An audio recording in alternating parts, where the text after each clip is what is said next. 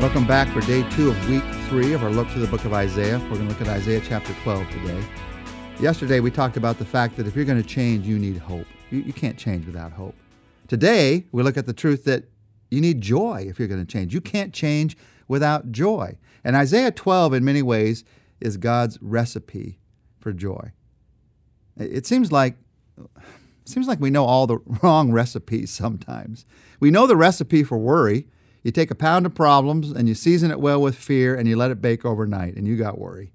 We know the recipe for anger. You take a rough day and you whip in a little irritation with an ounce of temper. You let it simmer slowly and you got anger. We know the recipe for sin. A bowl of Satan's lies smothered in a rich sauce of human pride. You mix and you serve it immediately. In Isaiah 12, we get a different kind of recipe. God's recipe for joy in our lives. Verse 3 of Isaiah 12 says, "With joy you will draw water from the wells of salvation." How does this happen in our lives? This is one of my favorite chapters in Isaiah 12, because it gives us the 3 ingredients in God's recipe for joy. There's a lot of depth to what he has to say, but there's also a lot of simplicity to what he has to say. I love it when those two things meet together in Scripture. Here are the ingredients in this recipe for joy. Number 1, you have to have a fresh relationship with God. Isaiah 12:1, "In that day you will say, I will praise you, Lord. Although you were angry with me, your anger has turned away, and you have comforted me." Joy can be absent in our lives because our relationship with God has grown stale. You're trying to live today on yesterday's devotional life. It's not that you've turned your back on God. You've just stopped working at the relationship.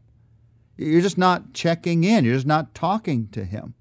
I mean, if you did talk to him, you would love him, but you just haven't had time recently. In any relationship, when you stop working at it, when you stop giving time to it, the relationship will grow stale, and you'll lose your joy. This is true with people. This is true with God. You will lose your joy because the relationship grows stale. It could be that the relationship has grown sour. That's what happened to Israel in Isaiah's day. The relationship had soured to the point where God was just a tradition in Israel. They didn't even think about their love for the Lord. They just thought about doing traditional things that had to do with the Lord. And God would judge the nation in anger for these sour hearts. In the midst of this, Isaiah speaks of a renewed joy that God wants to give through a refreshed relationship with God. He says, your anger has turned away. Their relationship was refreshed when a barrier was removed. The anger was turned away. As a follower of Jesus Christ, that barrier between you and God was removed once and for all at the cross of Jesus Christ when you trusted Jesus for salvation, for forgiveness. There is no barrier. There is no barrier. Does your relationship with God need to be refreshed? The greatest reason for joyless Christians is that we allow sin into our lives.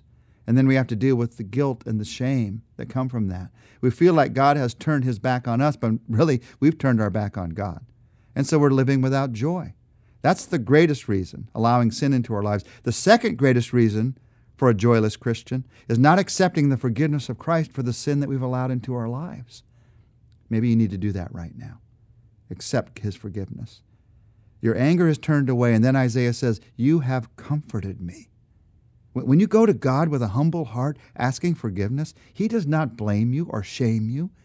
He comforts you. So, for joy to become real in my everyday life, I have to have this fresh relationship with God. The second ingredient is a full dependence on God. Verse 2, surely God is my salvation. I will trust and not be afraid. The Lord is my strength and my song. He has become my salvation. In this very short praise song, Isaiah reveals one of the clearest insights that you'll ever see of what it means to completely depend upon God. To depend upon God fully means you depend on him for every aspect of your life. You'd be surprised at how often we're only leaning upon him slightly, all the while we're telling ourselves that we're depending on him fully. So to be fully depending on God, you have to be able to say the 3 things that Isaiah says in this verse. God is my strength, God is my song, God is my salvation. First, God is my strength. That means I depend upon God. I lean on God for my effectiveness. He's my strength. Who gives you the ability to do what you do? Who gives you the strength to face what you face? Who gives you the direction that you need for every day of your life? This is depending on God for the working side of me. And if I think I depend on God for my spiritual side, but all the work, I got to do that myself, I'm not depending on God. I'm depending on myself with the most of my life. So of course I'm going to be pressured in the working side of me. Of course I'm going to live without joy, have joy leaking out in the working side of me. God is my strength. Depend on Him fully. Depend on Him for the working side, the effectiveness side of you. And then God is my song. That means I depend on God not just for my effectiveness, but also for my happiness. Dependence is more than just who you look to when you need to get something done. It's also a matter of your heart, of your emotions. Who do you look to for happiness? What do you look to for happiness? God and God alone can bring true happiness into our lives. Many, many people, many Christians who seemingly are trying to do everything that God asks them to do, they nevertheless actually depend on some leisure activity, some emotional outlet for their happiness. And it can be a gaping hole in our dependence on God. God might want to be with you in your leisure activities. He might want to be with you in that emotional outlet that brings you happiness. But to see it as something apart from Him that brings you happiness, that's like God's the taskmaster who tells me that I have to do all these things, and then I get my happiness over here. That's not depending on God. God is the one we depend on for our happiness in whatever way He wants to bring it into our lives. And what I'm saying is we don't just depend on God for what makes us successful. We depend on Him for what makes us smile, for what makes us joyful. This is depending on God for the emotional side of me. And full dependence on God has to depend on God there. He is my strength. He is my song. And then God is my salvation. This means that you depend on God for your worthiness. What makes your life worthwhile? What makes you worthy in the midst of that worthwhile life? Is it how much you've done? Is that where your worthiness is found? In the grand scheme of things, all that any of us could do is just a breath of wind. So it's a bad place to look for our worthiness. Is it how good you are? In God's perfect justice, we have to sadly admit that our negatives outweigh our positives. So how can we find our worthiness there? God is my strength, He's my song, and now He's my salvation. That means I depend on God for my identity. I depend on God for the spiritual side of me. I depend on Him for my worthiness. I don't try to buy my worthiness with what I do. I recognize that He bought that worthiness long ago when Jesus paid the price for my sins on the cross. That is what makes me worthy. And I don't try to earn my worthiness with who I am. I recognize that worthiness cannot be earned. It can't be learned. It has to be returned to me by the only one who can declare me worthy, God Himself, my Creator. I can't tell you how many Christians are living joyless lives because they're still trying to earn their worthiness before God. Once He has declared you worthy with the salvation of Christ, there is no human court that can override Him. That's where your joy comes from. So you depend on God for your salvation, for your worthiness. Depend on Him fully. That's the source of joy. When you are able to do that, realize that He is your song. You're depending on Him for the emotional side of you. And you also trust Him with the working side of you. You depend on Him for your strength in every day of life. But then there's a third thing that these verses reveal that we have to do, and that is regularly practice. The third thing, the third ingredient is regularly practice 3 habits of joy. Even if you do these first 2 things, you've got all your theology right, you got all your psychology right, you got all your emotiveness right, and all your intellectualism right on all of these things. If you don't do things regularly as a part of your life that bring joy into your life, you're not going to be experiencing joy. There have to be habits of joy that go along with these truths about joy we've just looked at. Verses 3 to 5 talk about the daily actions that joy springs from in our lives. With joy, you will draw water from the wells of salvation.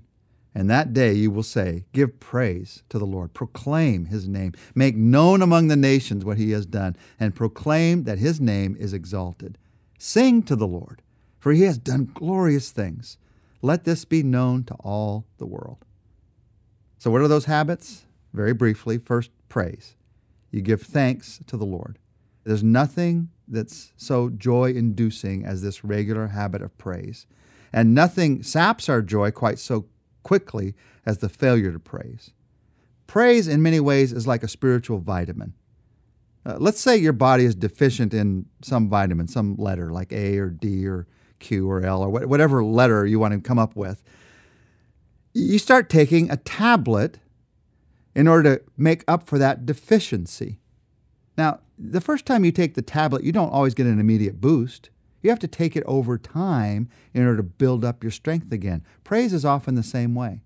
Sometimes you immediately get a boost when you praise, but more often it's the regular praise in your life that just keeps you strong in that area of life, keeps you joyful in all of your life. Praise. The second regular habit is proclamation. That's making known what He's done, telling other people what God's doing in your life.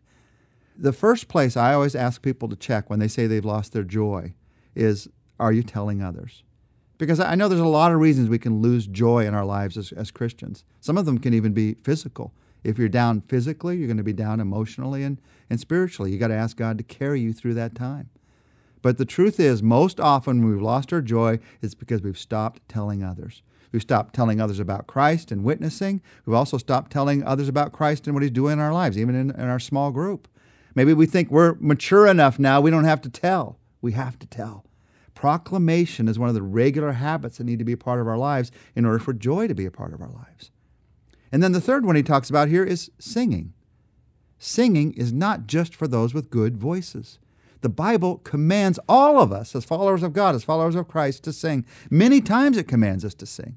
There's something about singing that creates a connection with God and with other believers on a level that nothing else can, that brings us a kind of joy that nothing else can.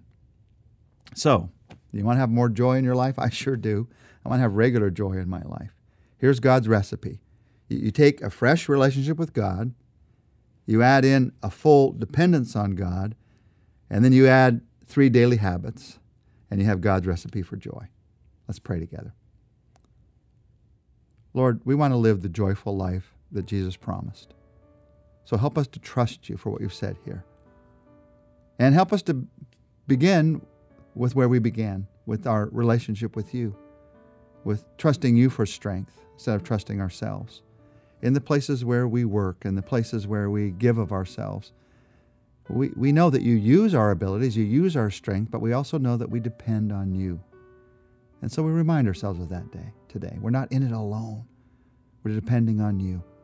And so in that, we pray, God, that right now You would lift our burden and You put us instead in a place of joy.